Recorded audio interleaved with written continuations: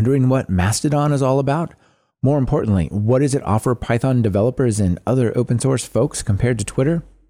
There's a huge amount of interest in the tech community about what's happening at Twitter and about whether people should expand to or even entirely move to a new location. So I decided to put together a set of experienced Python developers who have been Mastodon inhabitants for a long time to discuss what this unexpected shift means for one of our most important online watering holes. On this episode, you'll meet Gina Hauska, Simon Willison, Carol Welling, and Juan Luis Cano Rodriguez. We're going to have a great time talking about the technology and the culture of Mastodon from this Python perspective. This is Talk Python to Me, episode 390, recorded Monday, November 14th, 2022.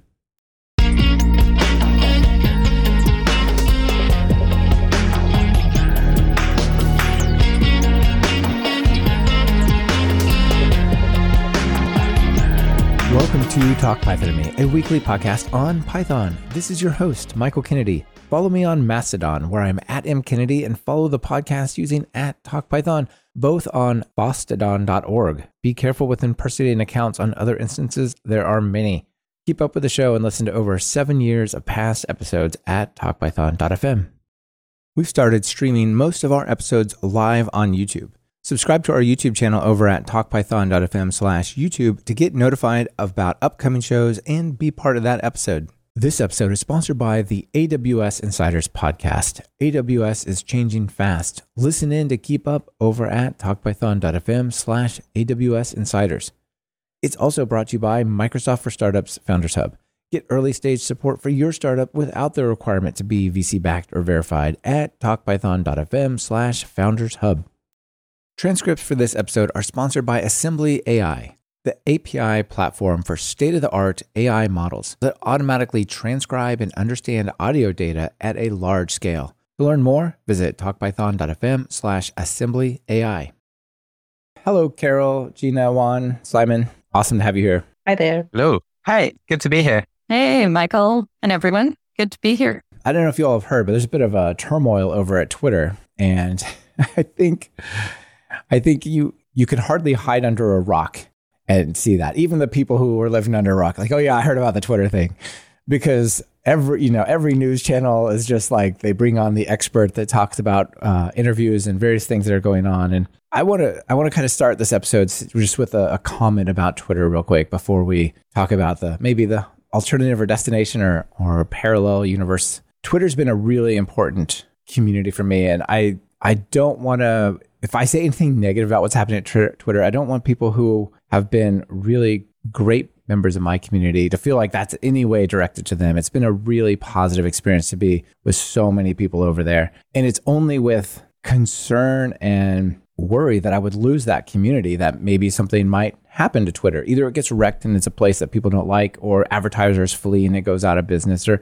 who knows what the future holds. But that's sort of what got me interested in alternatives, and Mastodon turned out to be a pretty interesting alternative. So maybe we could kick this off with just a really brief introduction and your perspective on that. Carol, we'll go down the video list here. Yeah. Hello, everybody. I'm Carol Welling. I'm a longtime contributor in the Python and Jupyter ecosystems. Right now, I'm a VP of engineering at Notable, which is a SaaS-based notebook platform.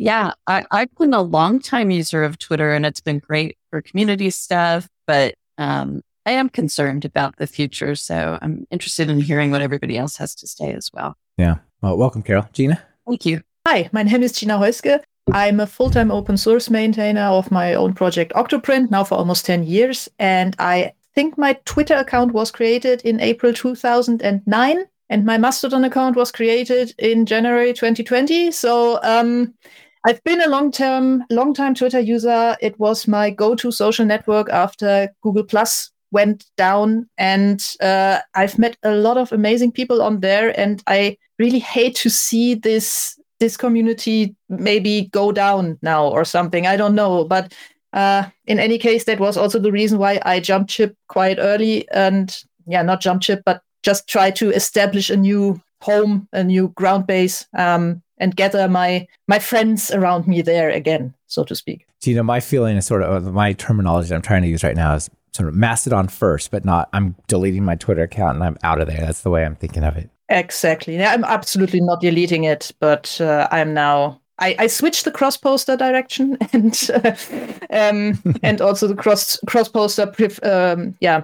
I switched it from opt out to opt in. Juan, hello. Hello, everyone. My name is Juan Luis. I'm from Spain, and since the past 2 years, I've been working as an advocate. So the social media aspect has been really important also for my work, even though I've had a long-term love-hate relationship with Twitter in particular, right? So I don't remember when I first signed up because I have removed my account and then signed up again at least 2 or 3 times. But I very vividly remember lots of political things happening and following elections and important stuff happening in not only my country, but everywhere in the world through Twitter and getting the news from there. So for me, it's been a very important part of who I am as a member of the society and as a person concerned about the problems of the world, of course. And I'm also very sad to see it go that way. I have a story of working in the space industry as well, so I know how the new boss of Twitter operates, perhaps better than other people. At the same time, I'm very hopeful for the future of not only Mastodon, but the whole Fediverse, because in a way, it seems like the very first time that we're trying this idea for a massive audience, not just like seemingly small number of people very concerned with free and libre software and so on. But we are experimenting with how this looks like for many more users than we could imagine 2 weeks ago, and probably much larger audiences than what we can moderate as well. Yeah, and 2 weeks from now, it's going to be crazy different than now as well. There's so much action that people are going to find out, I think. Yeah, so you're in an interesting situation where, as your job as an advocate, dev advocate, you've got to be on social. You don't get to choose, and so you've got to go where people are and where the action is. So yeah, it's a whole conversation, like whether advocates should be on social media or if it's a requirement or not. But yeah, staying where the community is part of the job. Yeah, and you've also been on Mastodon. You're one of the old timers, the old guard, as they say over there. So that's excellent. Been like a year and a half, so I wouldn't consider myself old timer, but I've been concerned about the Fediverse and alternative social media stuff for a very long time. Awesome. I can count the how long I've been on the Fediverse on my fingers and days. So excellent. Simon, welcome. Sure. So hi, I'm Simon. I'm a full-time open source developer in Half Moon Bay, California, working on data set tools for data journalists and others to share and publish data. But I've been on Twitter for 16 years, it turns out. I signed up in November 2006. I'm user number 12,497 because back then Twitter had incremental IDs for their users, so I can tell you exactly where I was. And actually, I ran a startup built on top of the Twitter APIs for 3 years, which was then acquired by Eventbrite and moved us out to California. So Twitter is responsible for a major piece of my career at this point. Wow. I had ignored the Fediverse entirely for 5 years because I understood the usability challenges around being decentralized and so forth. And I'm like, you know what? Twitter works fine. And it's a public company. What could go wrong? It turns out what can go wrong is the world's richest man can buy the company in a fit of narcissistic whimsy and everything falls apart. So right now, I'm trying to find the alternative to Twitter, which cannot be bought by the world's richest man or bought by anyone else. And Mastodon appears to be in exactly the right state and the exactly the right point in its development for this crazy moment in time right now. I was staying there. And like I said, I have this sort of, I'm going to kind of be Mastodon first, but I'm certainly not deleting my account. So staying is, I guess I'm still in a sense staying. But I was mostly focused there because my people were there. But as over the last week or so, what I've come to realize is, wow, Mastodon is way more in tune with open source, free software, unaffiliated tech organizations than any of the corporate big tech sites are, in a very interesting way. Yeah, it's the growth of Mastodon in the past week has just been astonishing. Like, it's hockey sticking, and it's all people I like.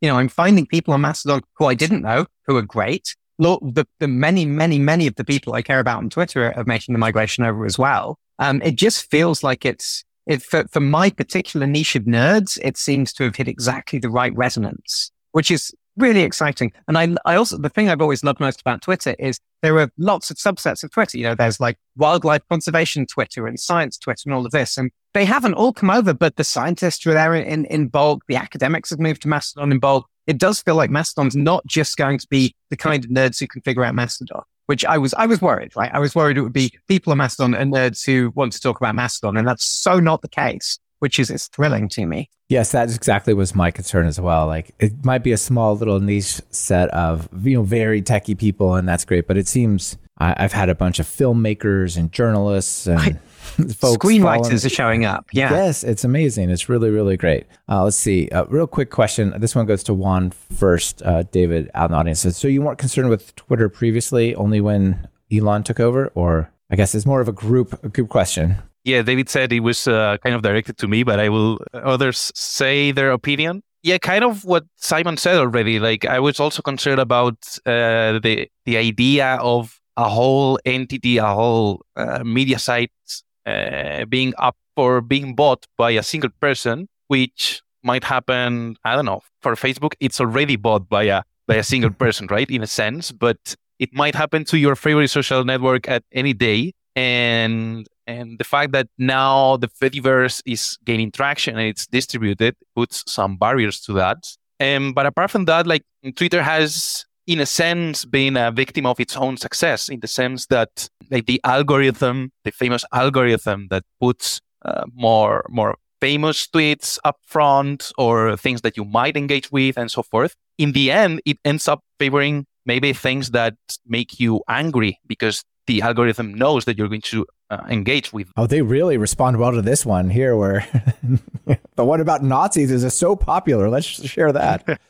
Or Python versus Ruby. I don't know, like all sorts of things making you angry. But or maybe just silly memes that happen to be fun to watch, but I don't know, like making you lose some neurons. So I think like my quality of life improved a lot when I switched to the chronological timeline. So when I disabled the algorithm, but I had to put lots of measures, like a browser extension that hides the trending topics and blocking people like there's no tomorrow. I don't know, like I had to develop my own habits to make Twitter sustainable for me. And Elon Musk buying it was just the icing in the cake. So it pretty much went the same for me, I gotta say. So I started taking extended Twitter breaks, especially over the weekends when the pandemic started, and then even more so when the war started.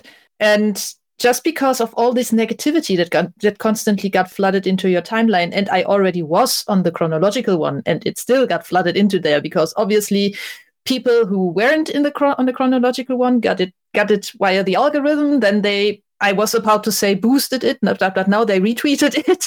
And that way, then it ended up in mine. And I had to mute so many people. I had to add so many filters to my experience and all of that. That, I mean, in the end, I got a very filtered and very tame version of Twitter, but it was still way before that guy bought it. It was way before that already just another sink of my energy, actually. And with Mastodon, I never so far have had, and I've been very active on there ever since the first, hey, I'm going to buy Twitter thing happened in I think April or so this year.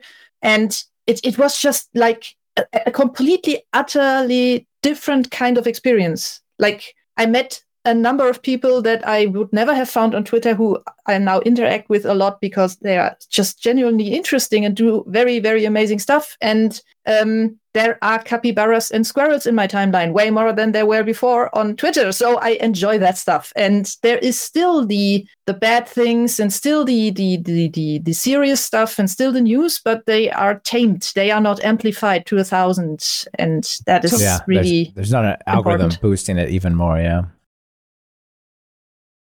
This portion of Talk Python to Me is brought to you by the AWS Insiders podcast. When was the last time you ordered a physical server to host your functions as a service, your latest API, or your most recent web app? I remember the last time I did. That was around the year 2001. And yes, it was quite the odyssey.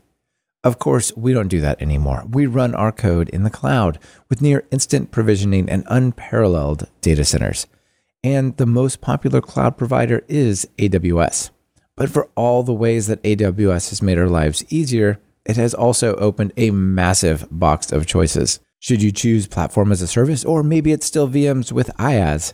What about your database? Maybe you should choose a managed service like RDS with Postgres, or is DynamoDB better? Maybe Aurora? No, wait, I hear good things about Amazon Document DB too.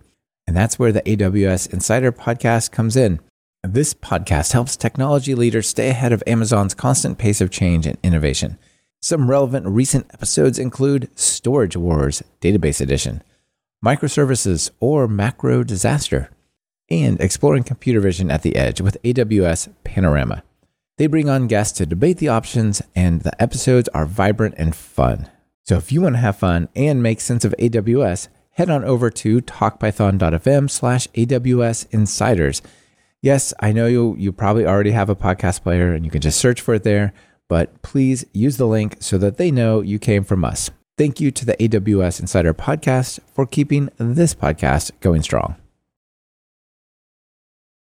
I'm going to say something controversial. I love the algorithm. The thing I miss most from Twitter on Mastodon is that I don't have the algorithm, because the reason I love the algorithm is I realized that it gave me the freedom to follow a lot of people. I'm following 4,000 or 5,000 people on Twitter. And the only way you can do that is you make sure you don't even pretend you're going to read everything, and you trust that the algorithm will boost up a mixture of interesting things so that you can. And so whenever somebody says anything interesting at all on Twitter, I'll follow them. And then I'll hope that future things they say that resonate will bubble up. And for the most part, that worked really well for me. But it came down to the fact that I trusted the sort of core concept of Twitter, right? I trusted that there were enough people at Twitter who understood why it works and what's important about it, that even while they play with NFT avatars and fleets or whatever they call them, all of that kind of stuff, the fundamentals were solid. And the thing that made me lose faith was when Elon, a week in, fired half the company. Like all of the people I know at Twitter who understood what Twitter was, they're gone.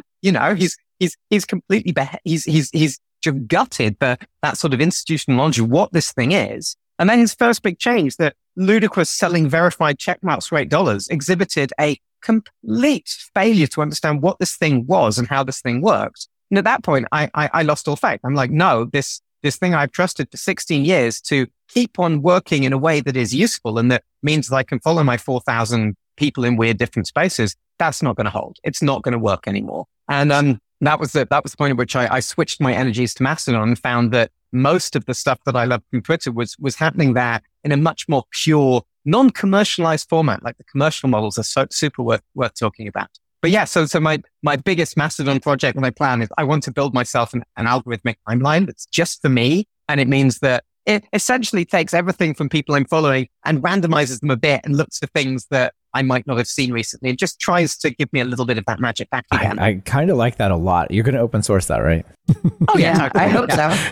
It's going to be a mess of SQL queries. It'll be lovely. Yeah, I'm sure. I'll run on SQLite. It'll be amazing. Oh yeah. You know, I have to say, I kind of took Simon's approach. I didn't use any tools when I was using Twitter. It was whatever came up in my feed. It was the news of the day. And what was great is, you know, I would see what Simon was up to and somebody else's cool bird pictures and whatever was going on in science. And so I had a very casual relationship with it, but it was something I looked at, you know, a couple times a day and, you know, really learned a lot from. Now, there was also the other side of Twitter, which is you get a community of people together where there's some anonymity. And from like a core Python development standpoint and things where there was controversy maybe within, you know, technical decisions that the language was making, Twitter could be a really yucky place, yuckier than mailing list and Slack and IRC. Does anybody still use that? Probably. You know, but all of the other channels that we also follow. And I guess, you know, what I was seeing was more and more of my friends going to Mastodon and the people that I respect and like their opinions on. And I was like, you know, I've never been happy with the moderation side of Twitter. So let's see. Let's see how this goes. But, you know, I'm like Michael, very new. I count on my two hands, like how many days I've been part of Mastodon. But so far, I'm super, super happy with it. So I'm as well. And I was glad to see you show up over there. That was great. Cool. This the whole conversation is going to be part sort of the culture of tech communities, but also part technical as well. And I think understanding how Mastodon fits well with open source and those types of communities has a bit to do with understanding how it's deployed, how it connects together, how it works. Who wants to talk about what the Fediverse is and how do you create an account? Like, why are there so many weird different places I can go create an account? Like, what is this new world? Why is it not mastodon.com and I just go in and create my account and it's like the new Twitter? In a way, Mastodon is a bit like email, right? Yes. Like you have an open, more or less well-defined protocol that is actually a W3C standard called ActivityPub and Activity Streams.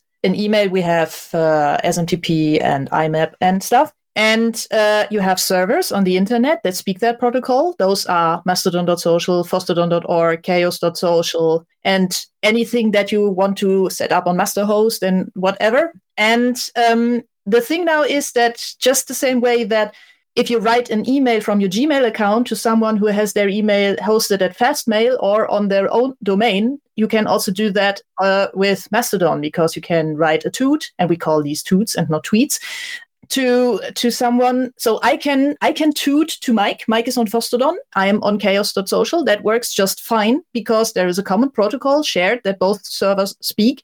There is even in the ActivityPub spec a concept of an inbox and an outbox. So it is very email-like in that regard. And that just works. And that doesn't just work for a microblogging service like Twitter, or in this case, Mastodon, because when we talk about Mastodon, we also have to talk about the Fediverse. And Mastodon is just a part of the Fediverse because there is other stuff. There is an Instagram alternative called PixelFed. Same thing, open source software you can install on your server and then put your pictures on there and share them across to other PixelFed or even to other Mastodon instances because it's the same protocol. There is stuff like a YouTube alternative called PeerTube. Same protocol, again, cross-compatible, can talk to each other. We have Bookworm that is a bit like Goodreads. By the way, written in Python, very interesting to look into the source if you want to get an idea how to implement ActivityPub. And there's a ton of other stuff too. So currently Mastodon is very big in focus because of this Twitter alternative thing. But when you start looking into this whole Fediverse and this whole thing that powers Mastodon and how Mastodon works, then you realize, hey, there is a big, big world there beyond just sending toots and talking about squirrels. And it's crazy how these different alternatives can communicate together, because have you seen when people share a tweet that contains a screenshot of an Instagram post that it's itself like a screenshot of something they saw on TikTok? So it turns out that you can communicate through all these alternatives with the same protocol. It feels surreal that you can, from Twitter, so to speak, follow an Instagram account and get their pictures on Twitter. It's like nothing we've ever dreamed of. And it's currently possible with the technology. Of course, it has like quirks and whatnot, but in a sense, it's like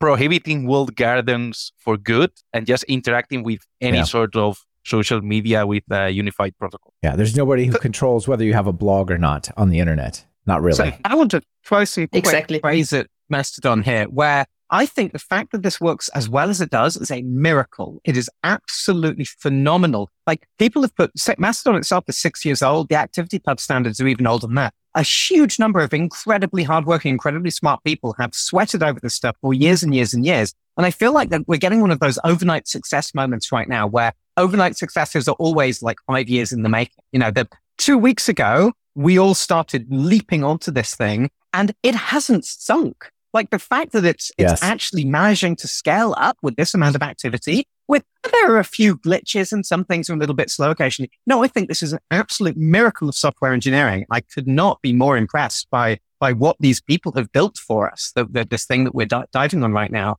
It's just, but this is an incredibly difficult technical problem, incredibly difficult social problem. The design problem, like designing community software, is extremely hard. And they've done such a great job of this. And so you see people sort of complaining about little details and things they're missing. No, come on. Like, we all just got here, and I cannot believe what an amazingly rich and vibrant world they have created, and something that technically works so well. And I'm just astonished by it. Yeah, I love that perspective, and I totally agree with you. it should also maybe be added that some of the things that people complain about missing are actually intentional stuff intentionally left out. So, for example, a lot of people come on Mastodon for the first time, and the first thing that they miss is, where's the quote feature? Why can I not quote this tweet and set my opinion on top? And that is intentional, because the idea is that on Mastodon, you should not talk about people. You should talk with people. So comment on that thing, interact with that thing. You are free to just retweet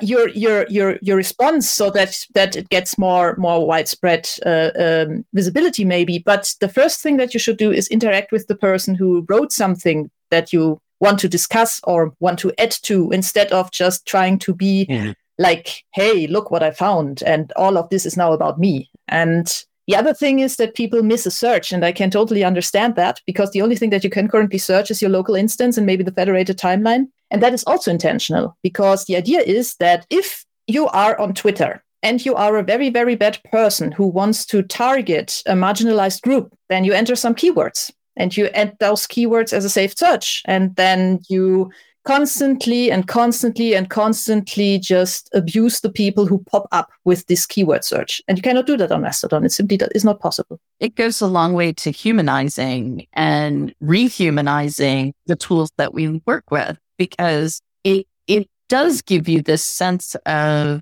hey, I'm not going to be as targeted for something I say or do that is just part of my normal open source everyday world. But like Simon said, I mean, I think, you've got these brilliant people coming together out in the open to manage a service that I have much more questions whether or not Twitter's going to fall over in the next month than I do Mastodon. I mean, just, and I guess some of that's the experience that I had with, the federated version of mybinder.org, and how we went from a small group of people, hosting notebooks for free for the academic world, and, federated it out to other institutions to handle the capacity. And it's worked out really well over the last few years. So, I give a lot of credit to the folks that have been working hard for the last several years on Mastodon. Absolutely. I feel like we should talk about the business model,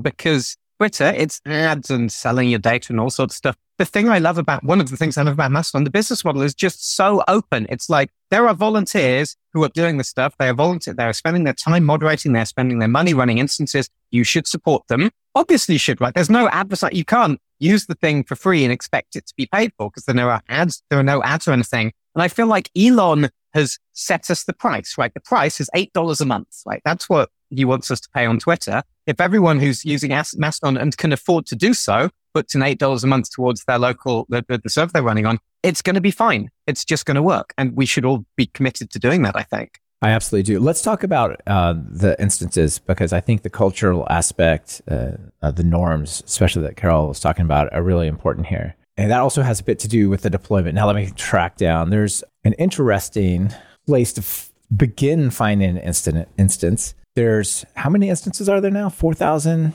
something like that. These are basically hosts for little communities, little islands of Mastodon. And there's this place called instances.social. And you can say, well, what language do I want to speak? Do I care how many people are there? Because you might want a small community or a large. And you can say about what the type of content that you would like to be blocked. And then you could go search. I'm interested in open source. And what do you get? You get all these different, Fossidon, for example, Nixnet, and so on. The one that I think is pretty interesting that I just recently learned about is Hackerdom.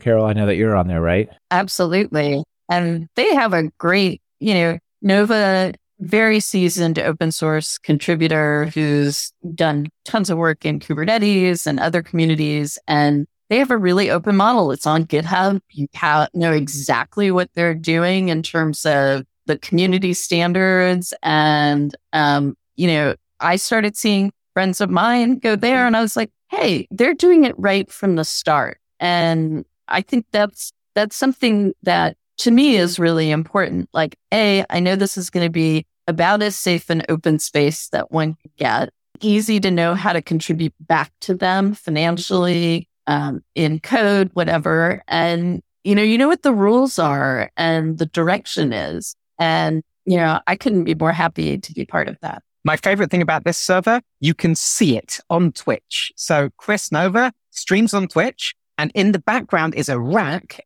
lit up, and that rack is Hachyderm. Hachyderm sits in their basement. It's got a fiber optic cable plug coming into it. It's a real thing, right? It's really exciting. You can touch it. Yeah. It's not in the cloud, it's on the ground, actually. It's in the basement. This portion of Talk Python to Me is brought to you by Microsoft for Startups Founders Hub. Starting a business is hard. By some estimates, over 90% of startups will go out of business in just their first year. With that in mind, Microsoft for Startups set out to understand what startups need to be successful and to create a digital platform to help them overcome those challenges. Microsoft for Startups Founders Hub was born. Founders Hub provides all founders at any stage with free resources to solve their startup challenges. The platform provides technology benefits, access to expert guidance and skilled resources, mentorship and networking connections, and much more. Unlike others in the industry, Microsoft for Startups Founders Hub doesn't require startups to be investor-backed or third-party validated to participate. Founders Hub is truly open to all. So what do you get if you join them? You speed up your development with free access to GitHub and Microsoft Cloud computing resources and the ability to unlock more credits over time. To help your startup innovate, Founders Hub is partnering with innovative companies like OpenAI, a global leader in AI research and development, to provide exclusive benefits and discounts. Through Microsoft for Startups Founders Hub, becoming a founder is no longer about who you know. You'll have access to their mentorship network, giving you a pool of hundreds of mentors across a range of disciplines and areas like idea validation, fundraising, management and coaching, sales and marketing, as well as specific technical stress points. You'll be able to book a one-on-one meeting with the mentors, many of whom are former founders themselves. Make your idea a reality today with the critical support you'll get from Founders Hub. To join the program, just visit talkpython.fm/foundershub, all one word. The link's in your show notes. Thank you to Microsoft for supporting the show. Yeah, so when you come to these different instances, you can use instance.social to search. And then they each have, this one, there's 6,000 active participants, however many users, and it has a mission statement. And that matters because they can control who can be on that instance. And if you don't like it, go somewhere else. When you have conversations, there's a way to say, I want to see the conversations instead of happening on all of Mastodon. I just want it on the people who belong on this small group, no matter how many others there are. I think it's really neat. It's tricky though. I think the biggest barrier to joining Mastodon is that on the moment you join, you have to make that decision. And it's a really difficult decision to make if you don't know your way around, and it's like, I couldn't make the decision. I'm running my own instance. I'm paying a company to do it for me because I didn't want to have to choose. I'm like, no, I'm interested in everything. I don't want to align myself with the free software people or these people. I'm paralyzed by indecision. So I ended up running my own server. It's cool that you can do that, but I feel like when you're trying to encourage people to Mastodon, this is the thing people need the most help with is this particular process, because you're going in with no idea what makes a good server, but you have to pick before you can even start engaging really. Yeah, it is tricky. Harley out in the audience says, could someone invite me to the one where the Python peeps are on? It's not, I'm not so sure you can get an invite, but Mastodon, the free and open source software, Hachyderm. I think there's 5 of us in this call and we have 5 different servers, right?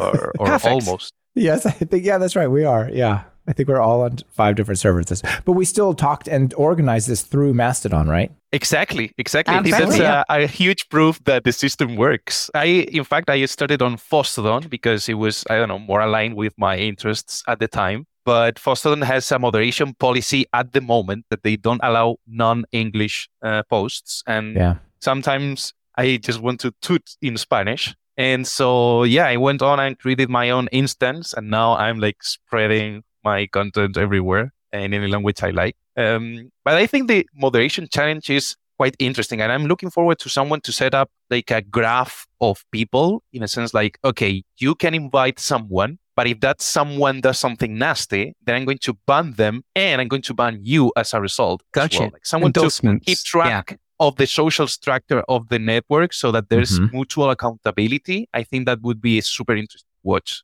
Yeah, and these instances can ban other instances. For example, I I haven't looked at Hackerdom, but I know that Mastodon is banning certain other instances for various reasons because it's spam or there's people who've done things that are unwelcome. So it's not just one person is banned, but like this whole community, we just don't want them to be part of it. Yeah, I'm not sure if that says, it doesn't say there. Yeah, this one, found racism and questionable other badness. Violation, racism. One of these I saw just said Nazis. Like, okay, that's clear. Obviously, we don't want that. And then the limited.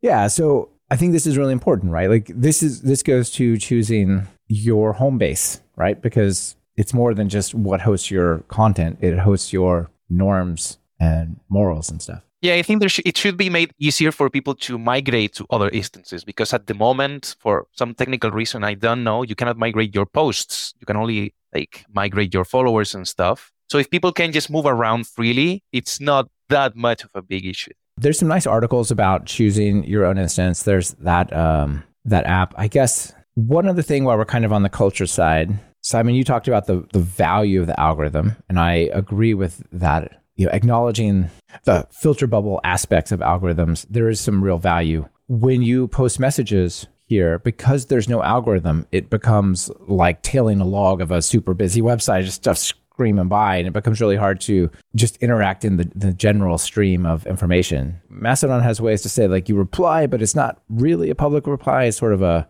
semi, people can discover it, but it's not announced. And I ask people, what is the right way in which to... what's the default way to reply to somebody? And most people said, I'll just hit reply in public. And to me, that seems like it's going to kind of overwhelm the system if every conversation... I believe replies in public will only get delivered to people who follow both you and the person you're replying to, though. I think that's how that works. Okay. So I don't... Am I wrong about that? I think public goes into the public outbox of the local timeline as a local server as well, and so it also ends up on federated servers. So the general recommendation is, for example, for bot accounts to always set them to unlisted, so they don't spam timelines, but can still be found naturally through hashtag searches, for example, which by the way are a thing, contrary to full text searches. Unlisted is the thing where it still pops up in your followers' timelines automatically, but it doesn't pop up in the public timeline on your instance, on the local one. So maybe we should say we have a local one, which is just the stuff on your server, and then we have the federated timeline, which is the stuff on your server, plus anything and anyone that interacts with people on your server. So that is a bit complicated, and I have not fully understood yet what exactly goes in there, but... That is the two things. I thought federated was anyone who's followed by at least one of the users on your server, but it's not, because on my personal server that's just me, stuff shows up in federated that's not from people I'm following. There's no one else on my server. So yeah, it's complicated. I think if you follow me and I boost someone else or like a post from someone else. That is maybe a better example. If I like a post from someone with it in any way, I interact with that, and that also means it will show up on your server, even though you are only following me. Okay. I think it was like I read into the activity spec, but yeah. The fact that we need to analyze it so much and we still don't fully understand it, for me, it's a UX problem. I don't know if it can solve, if it can be solved by the technology, but no doubt it's a problem, and no amount of hashtag Fedi tips is going to fix a UX problem. Like there has to be someone working on it, I think. Sensible defaults would be nice. Yeah, I set my default visibility to unlisted, and I have to opt into public on my world. So speaking of changes that might be coming and a UX thing, so I did want to point out that Mastodon itself is open source. Obviously, Juan and Simon running your own, you're probably deeply familiar with this code over here. And they just announced that they are about to release version 4.0. I don't know what great features that's going to include, but hopefully some of these things get a little bit ironed out as well. I don't know if you'll have any visibility into that. So it's a very active open source project. You can see it's got 2.6 thousand issues. There's a lot of, and it's been well maintained. It's got people working on it full time, or at least one person working on it full time. Which, and again, the amount of impact they're having from a very tiny sort of team of contributors is truly extraordinary. But it does seem to be something where you can get like very actively involved with it. There are also lots of interesting alternative versions out there. Andrew Godwin has spent the last 2 days hacking together his own custom Mastodon on Django thing, which I'm really excited about because his signature feature is going to be that it'll be easier to point custom domains to it. Right now, you have to run a separate Mastodon for every custom domain that you want, which is very inefficient. This way, you'll be able to run one of Andrew's things and have all of your friends with their own custom domains can still share the same instance. But yeah, I also get a feeling from looking at it that there are inefficiencies in the way that it works, which are basically because it hasn't needed to scale that much before now. You know, the way it distributes posts using sidekick queues and Ruby requests worked fine 2 weeks ago. Suddenly, that's beginning to strain at the edges. But it means that if you want to help make this stuff more efficient, this is a great time to be getting involved and helping fix some of the UI things and improve some performance. And there's just so much work to be done and so many available people to help do that. So I'm expecting some very healthy activity around all of these different open source projects to be coming up pretty soon. I was going to say, because we're pulling in a bunch of different groups of people, I think the likelihood of getting more folks that are really into user experience and UI and you know, how to run asynchronously things, you know, more efficiently, you wind up with these expertise coming into the ecosystem, which I think is going to continue to kind of energize it. At least that's my hope. Well, we've got really good bones to build on. Like all of the decisions made so far are it's a very high quality product. It's a very high quality code base. It's not like it needs fixing. No, not at all. It will definitely benefit from more people able to help it take on these newer challenges that are emerging just as the entire world leaps on it in one go. Yeah. And I think it's sort of that you plug in user experience kind of side of things where you're going to see the real growth. And about the new things in Mastodon 4.0, actually, if you go to the release notes of 4.0 release candidate 1, you can see that there's lots of new features that got added thanks to some funds from the European Commission. And then they're working on things like being able to translate posts or having like more granular control on roles inside servers so that bigger instances can have any moderation roles that they want. I don't know, like there's lots of exciting stuff coming for Mastodon in particular, and I'm sure like it's going to affect the whole Fediverse as a whole. A lot of new technologies being brought in here. Like, no, this little scheduled background worker thing, we should maybe choose a different technology to make it go fast. Simon, you mentioned Andrew Godwin's Takahe, I think, yeah. In which language is this word written? Is there any explanation of that? I'm curious. I don't. I was guessing Hawaii, but I don't know. It seems like that to me too, but I don't know either, actually. Yeah. I don't know. I mean, to me, the bird evokes like fanning out their wings and the distributed nature where he talks It's a New Zealand bird. It's the South Island Yeah. New Zealand flightless hen. That's a flightless hen. Yes, I love New Zealand flightless birds generally. I might have to call mine Kakapo if I do a Mastodon implementation just to keep Andrew's naming convention going. But yeah, Andrew's developing this entirely in the open. I'm finding this useful because I have plans to build my own code around this. I'm going to steal his implementation of like the HTTP signing and all of the difficult bits that he's figuring out. This looks very exciting. It sure does. Signing is actually fairly simple. The problem is how do you address anything that you're supposed to send out? So I have a little pet project brewing now since the start of this year, or rather like the end of the last one, and that is activity focused. So I was also working on that stuff a bit in the background, and it is a lot to take in, but it is fairly clever all in all. If you want to see how the stuff works, so I'm running my own instance. I'm playing Masto.host to do all of the work, which is great. Like I don't have to figure out the Docker containers and so forth. But when you have an instance of your own, you get access to the admin panel. And one of the things in there is the sidekick queue view, which shows you what's been queued up to go out. And it turns out anytime you send a toot, it needs to be sent to every server that at least one of your followers is on. I've got like 5,000 followers who are spread across 580 servers. So if I toot, that's 580 deliveries that need to be made, which is, on the one hand, that sounds like a pretty giant and intimidating amount of traffic. And if you watch, if I get into a conversation and send a bunch of toots, my queue can grow to like 10,000 items and take like 20 or 30 minutes for it to fully drain through. But I started thinking about it and thinking, you know what? If I load a web page and open up the network pane, it makes 100 requests, right?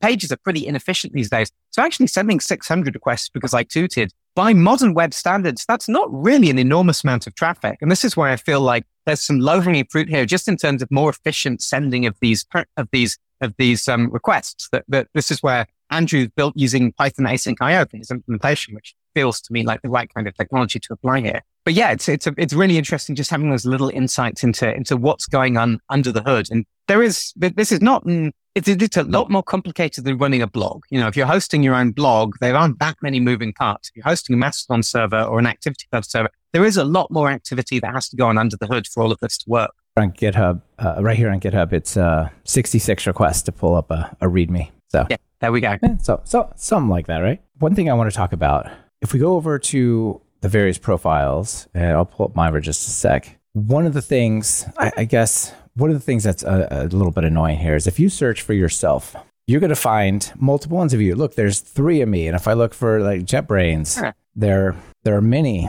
None of these are real accounts. They're all fake, right? And yet there's many. And Twitter mirrors, actually. Yeah, exactly. Yeah. Well, if I search for Carol, there's only one Carol. Amazing. So good. Yeah. Thanks. You've outed me now. No, it's great. I mean, look, there's 4 Simons.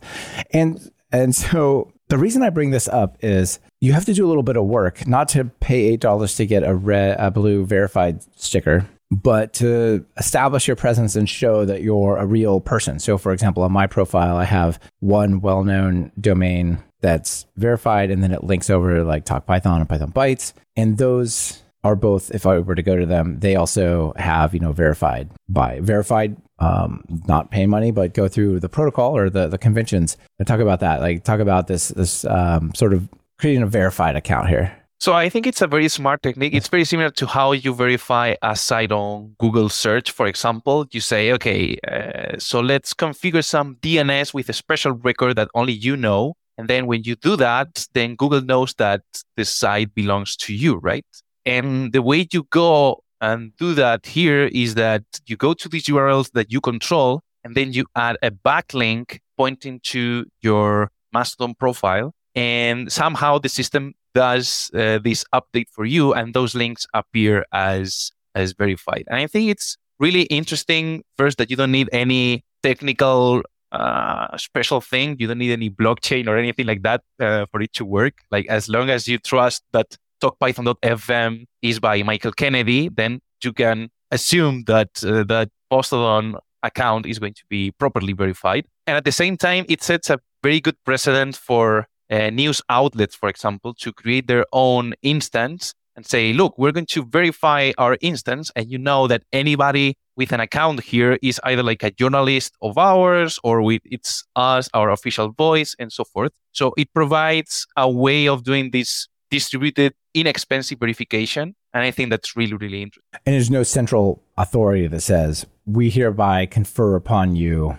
this check mark, right? It's, here's the evidence I present that I am me, or that TalkPython is TalkPython, or whatever. And that gets verified, and people can decide how much they trust that. I just love this because it's such an elegant solution. And it's so funny with Twitter verification being this complete trash fire for the past 2 weeks. And all of the questions it was bad, what does verification mean? Yeah. Right. And then on Mastodon, it's like, oh, no, you put a rel equals me link on your site back and you highlight the domain, and that's done. And I think it's beautiful. I think it's a really clever. So there are some interesting tricks with it. So like I've got a GitHub account, and GitHub will use rel equals me only on the about URL field on your profile. So, and you only get one of those. So you can link back to your account from GitHub and get a verified thing. But then I wanted that to point at my regular site. So I edited it back again, which actually breaks because my server knows that I'm verified because it happened to check while that link was there. But then other people's servers don't show that verification because they all check independently, as they should, right? Nobody should trust my server about the verified links. They all need to do their own little verification step. But also, when you look at the activity queues, there's a whole lot of activity that's just checking these verified links from each server to make sure that they're there. But I do think it's a beautifully simple and elegant way of solving this problem. And then, of course, you can add like a blue check mark next to your name just to do the joke, right? Like nobody prevents you from doing that. I actually did that, and I'm very proud of it. Have colon verified. I don't know if I can pull it up, but yeah, they're like this. Oh, yeah. That's server specific, though. Oh, is that right? Okay. Emojis. Yeah. I think that doesn't work on mine, or at least I haven't seen it on accounts on mine yet. But it's okay. Axwax out there says you can put it in the location field in GitHub as well. Like, do you have an example of that? That'd be great to see what you're talking about. I can pull up. I don't think you can put URLs in the YouTube chat. They will be filtered out. Yes, you're right. Of course, they will be filtered out. I always probably the geographical location field. Maybe on your user location field at GitHub, maybe. I just hope that GitHub will see the light about the importance of Mastodon verification and allow us to either add a Mastodon account there or just, like more than one homepage link with an equals me thing there. And I've poked them a bit, but so far, sadly, nothing. But I'll keep poking them. There's an open issue about that or a conversation somewhere, right? I saw that the other day, but I didn't collect the URL. So yeah, I pinged them on the internal Slack. And Xwax said, yes, the location field. There's a couple other things I want to follow up on here before we go. And Gina, this one might be particularly relevant to you. Here, let me put this in. So apparently, the German government has set up its own Mastodon server. You probably know more than I do about this. Yeah, they created this social.bund.de and more and more ministries and official places. So what you see there in the screenshots is the BMI Bund, which is our Ministry of Inner Security and such, and then data protection, freedom of information. My own county, as I just said, also. Or rather, my own state actually also is apparently now there, the Hessische Landtag. So, hey, cool. And they started doing that around the time that Elon bought the thing. So 2 weeks ago or 3 weeks. I don't know. Maybe the server is older, but the influx of a ton of official accounts started, something around that time. And what I also recently learned is, so we have this international emergency broadcast thing that is not SMS based, but rather an app. I don't know how official that is, but there is also a server dedicated to just subscribing to the so-called Nina notifications for your location, so that you get a Mastodon notification when there is some kind of emergency, like really bad weather, or I don't know, some bomb that was found from World War II again, which also happens all the time here. And that is kind of neat that they integrated that. So I immediately followed my local one. It's a little terrifying though, because that makes Mastodon a safety critical system. When my queue's backed up for an hour, suddenly I'm getting nervous that these messages really do need to be delivered in real time. As you're looking at the rubble, warning, earthquake coming. Oh wait, yeah, but no, this is really, really cool. I absolutely love this idea, and I think other governments should also consider this seriously. Now, 2 more areas. We're getting short on time. I want to make sure we focus on. First, a little bit of programmability. There's a thing called Toot and a Python library which you can program called Toot. So Toot, the Toot CLI, is that what it's called? Yep. This is it, and it's a Mastodon in the terminal, right? Which is pretty interesting. But it has a Python library. Has anyone done anything with this? Not yet. No. I've been playing with the API directly because Mastodon, your server has an HTTP API. It's super. It's a very clean, very well designed API. One of the things it can do is it's got a streaming API, so you can hold open a connection to a URL, and every time a new toot comes in, it gets fed to your script. So I've got I have a little script in a gist which I've just pinged to you in the private chat, which listens to my server and writes to a SQLite database every time something happens. And then I can analyze it in dataset and run SQL queries and so forth. This is going to be the basis. When you scroll down, so you went Python stream.py and give it a database. That's the schema. And this is the whole thing. It's 30 lines of code, because all you have to do is stream against that feddy.simulistance on that API v1 streaming public. Mm-hmm.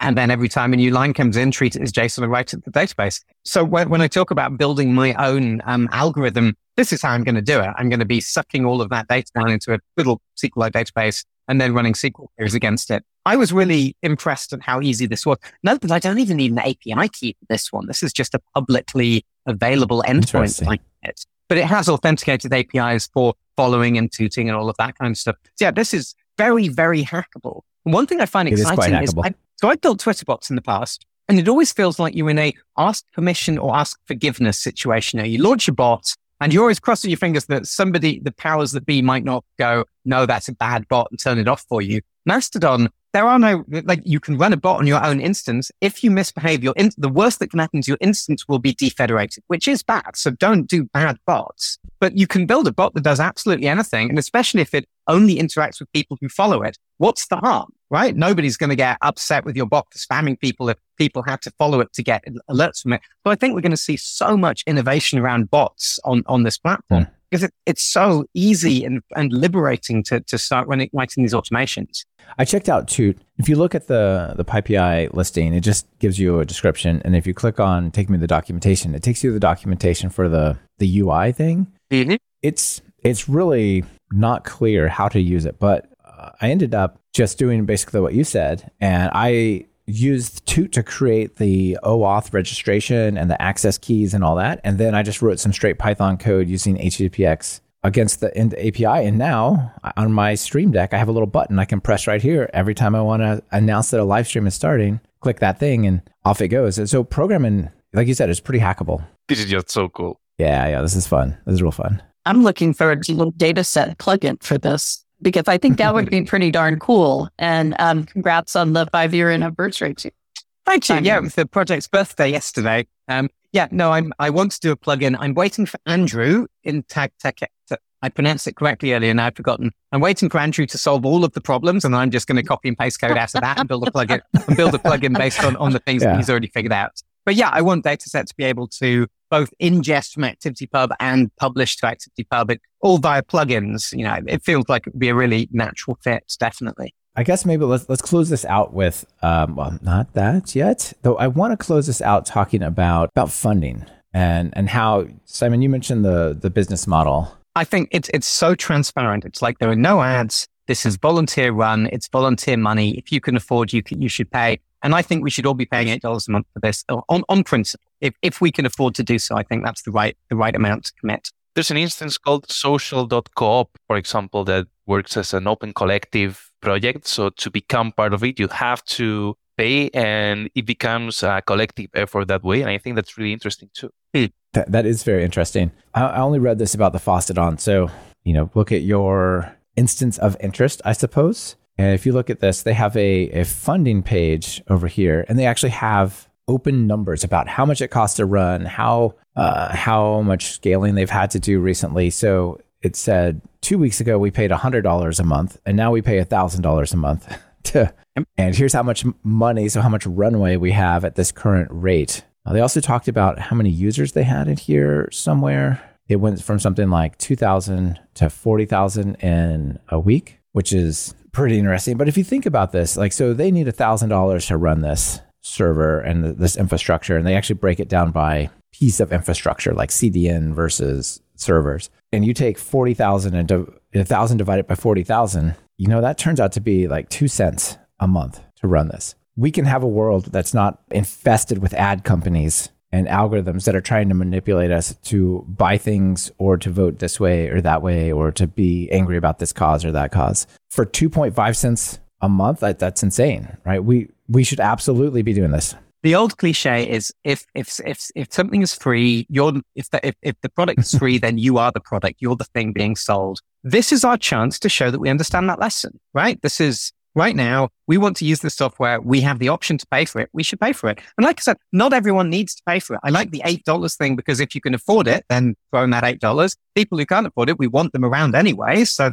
let's cover the costs for them. But yeah, I'm not worried about the financial sustainability of this thing. If even a small minority of us do the right thing and help pay for it, I think it's going to be fine. I think it makes good sense for the ones that want to be sustained long term to be very transparent with the finances. I know we did that with mybinder.org, and that really helped either grant money or bringing on other, federated instances. And I think it gives people like, hey, people are putting in their time as well as the financial resources. I, for one, am happy to pay for that. I would pay more than $8 a month just so that, there's no ads. In fact, I do on certain services. So, but I think the other thing to maybe keep in mind is, given how quickly it's growing and the fact that there are maintainers of Mastodon itself, be kind to those maintainers as you want new features and things, because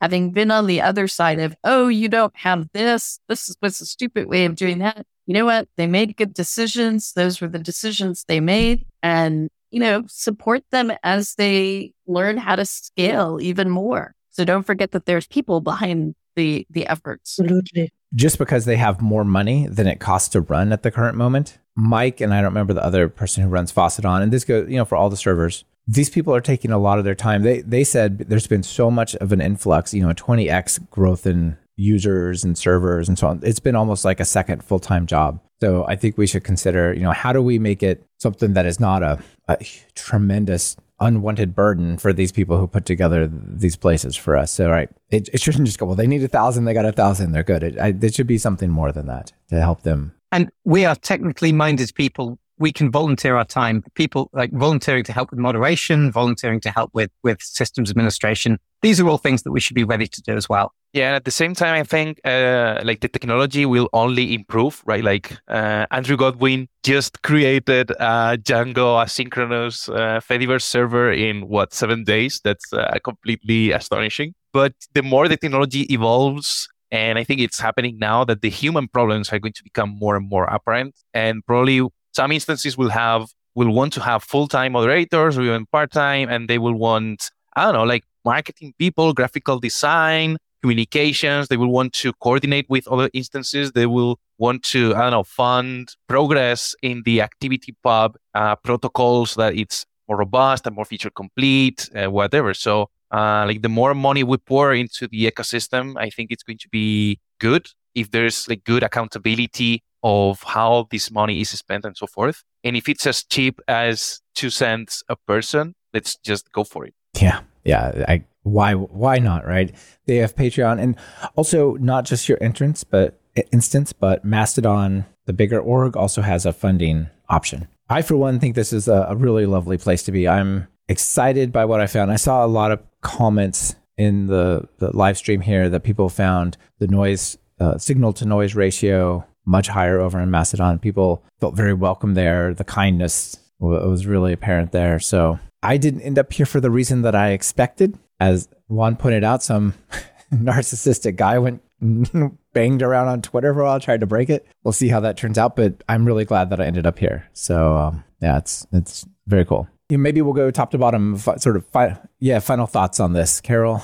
I think it's a great alternative to have in our ability to communicate. I hope somebody who knows it well writes a good onboarding experience for those of us that are relatively new. It wasn't hard to get started, but there were a lot of decisions that maybe aren't quite apparent when you first approach. Yeah, I think we will probably see some changes maybe here and there as more and more people go in there and need to first get into the way that we talk there, into the way how this all works, how the community rules are and all that. So I think there might be some bad things that will happen sooner or later, the bigger this stuff gets. But I think the community as a whole so far has shown that in theory it should be ready for that and should be able to solve that. And big parts of how to solve these situations and issues are already built into the very protocol and into the very concept. So I have high hopes that this is here to stay. Yeah, it feels like Twitter back in 2009, or even, I don't know if anyone else still remembers this, but before there was Twitter, I was on Identica, which also was something like Mastodon, basically also federated, if I remember correctly. I'm not 100% sure. And so, yeah, it feels a bit like the internet used to feel. And I really enjoy that as an old timer. Yeah, so same as you, Michael. I'm so glad that the Fediverse and the Mastodon community so far is so friendly in general. At the same time, I'm looking forward to having more conversations about what's next, what are the current challenges, what are the bottlenecks that are perhaps limiting adoption somehow. are we prepared for the next influx of users? Like, I don't know, where if Twitter collapses effectively next year, is the Fediverse ready to take that amount of users in? Do we want that sort of thing? I think there's lots of questions to be asked, but at the same time, it feels so exciting that we're in a position to do that from a community perspective with a distributed responsibility way of doing things. Well, I'm not deleting my Twitter account just yet. I will keep it around just in case, but definitely I'm Mastodon and Fediverse first now. I really want to have all my favorite people, all my favorite projects tweeting from the Fediverse, whatever instance they land on. And yeah, very excited about the future. Yeah, I completely agree with you. Thanks, Simon. I've got a call to action for people. Toot about nice things. Something I've been doing every day. I try and put up a message about one of my projects, which I do hash projects on, and I'm encouraging other people to do exactly the same thing. It's like to celebrate things that we've built. I try and, if you click on media, I try and post a wildlife photo every day as well, tagged with wildlife photography, because who doesn't want to see a photograph of a pelican in their feed?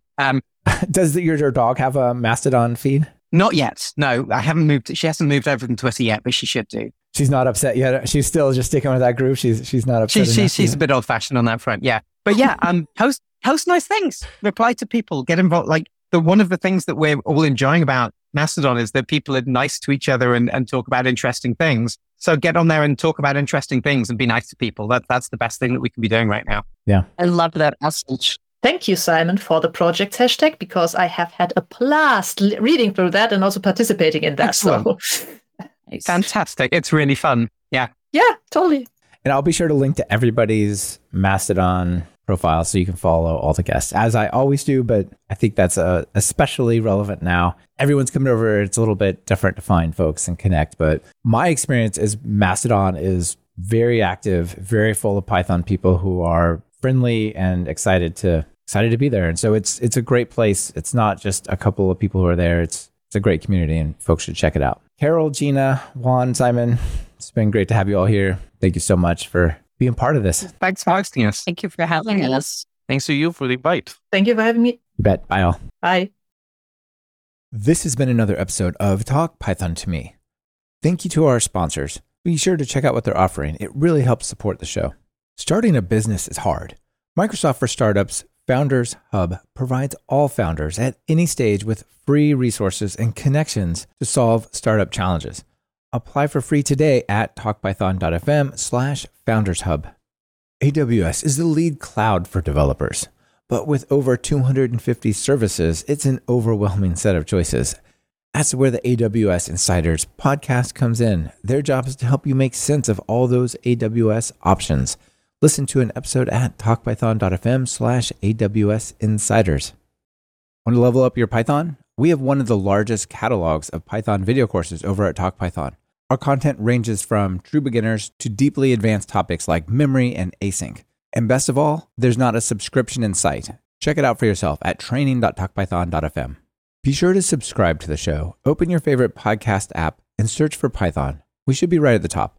You can also find the iTunes feed at /iTunes, the Google Play feed at /play, and the direct RSS feed at /RSS on talkpython.fm. We're live streaming most of our recordings these days. If you want to be part of the show and have your comments featured on the air, be sure to subscribe to our YouTube channel at talkpython.fm/YouTube. This is your host, Michael Kennedy. Thanks so much for listening. I really appreciate it. Now get out there and write some Python code.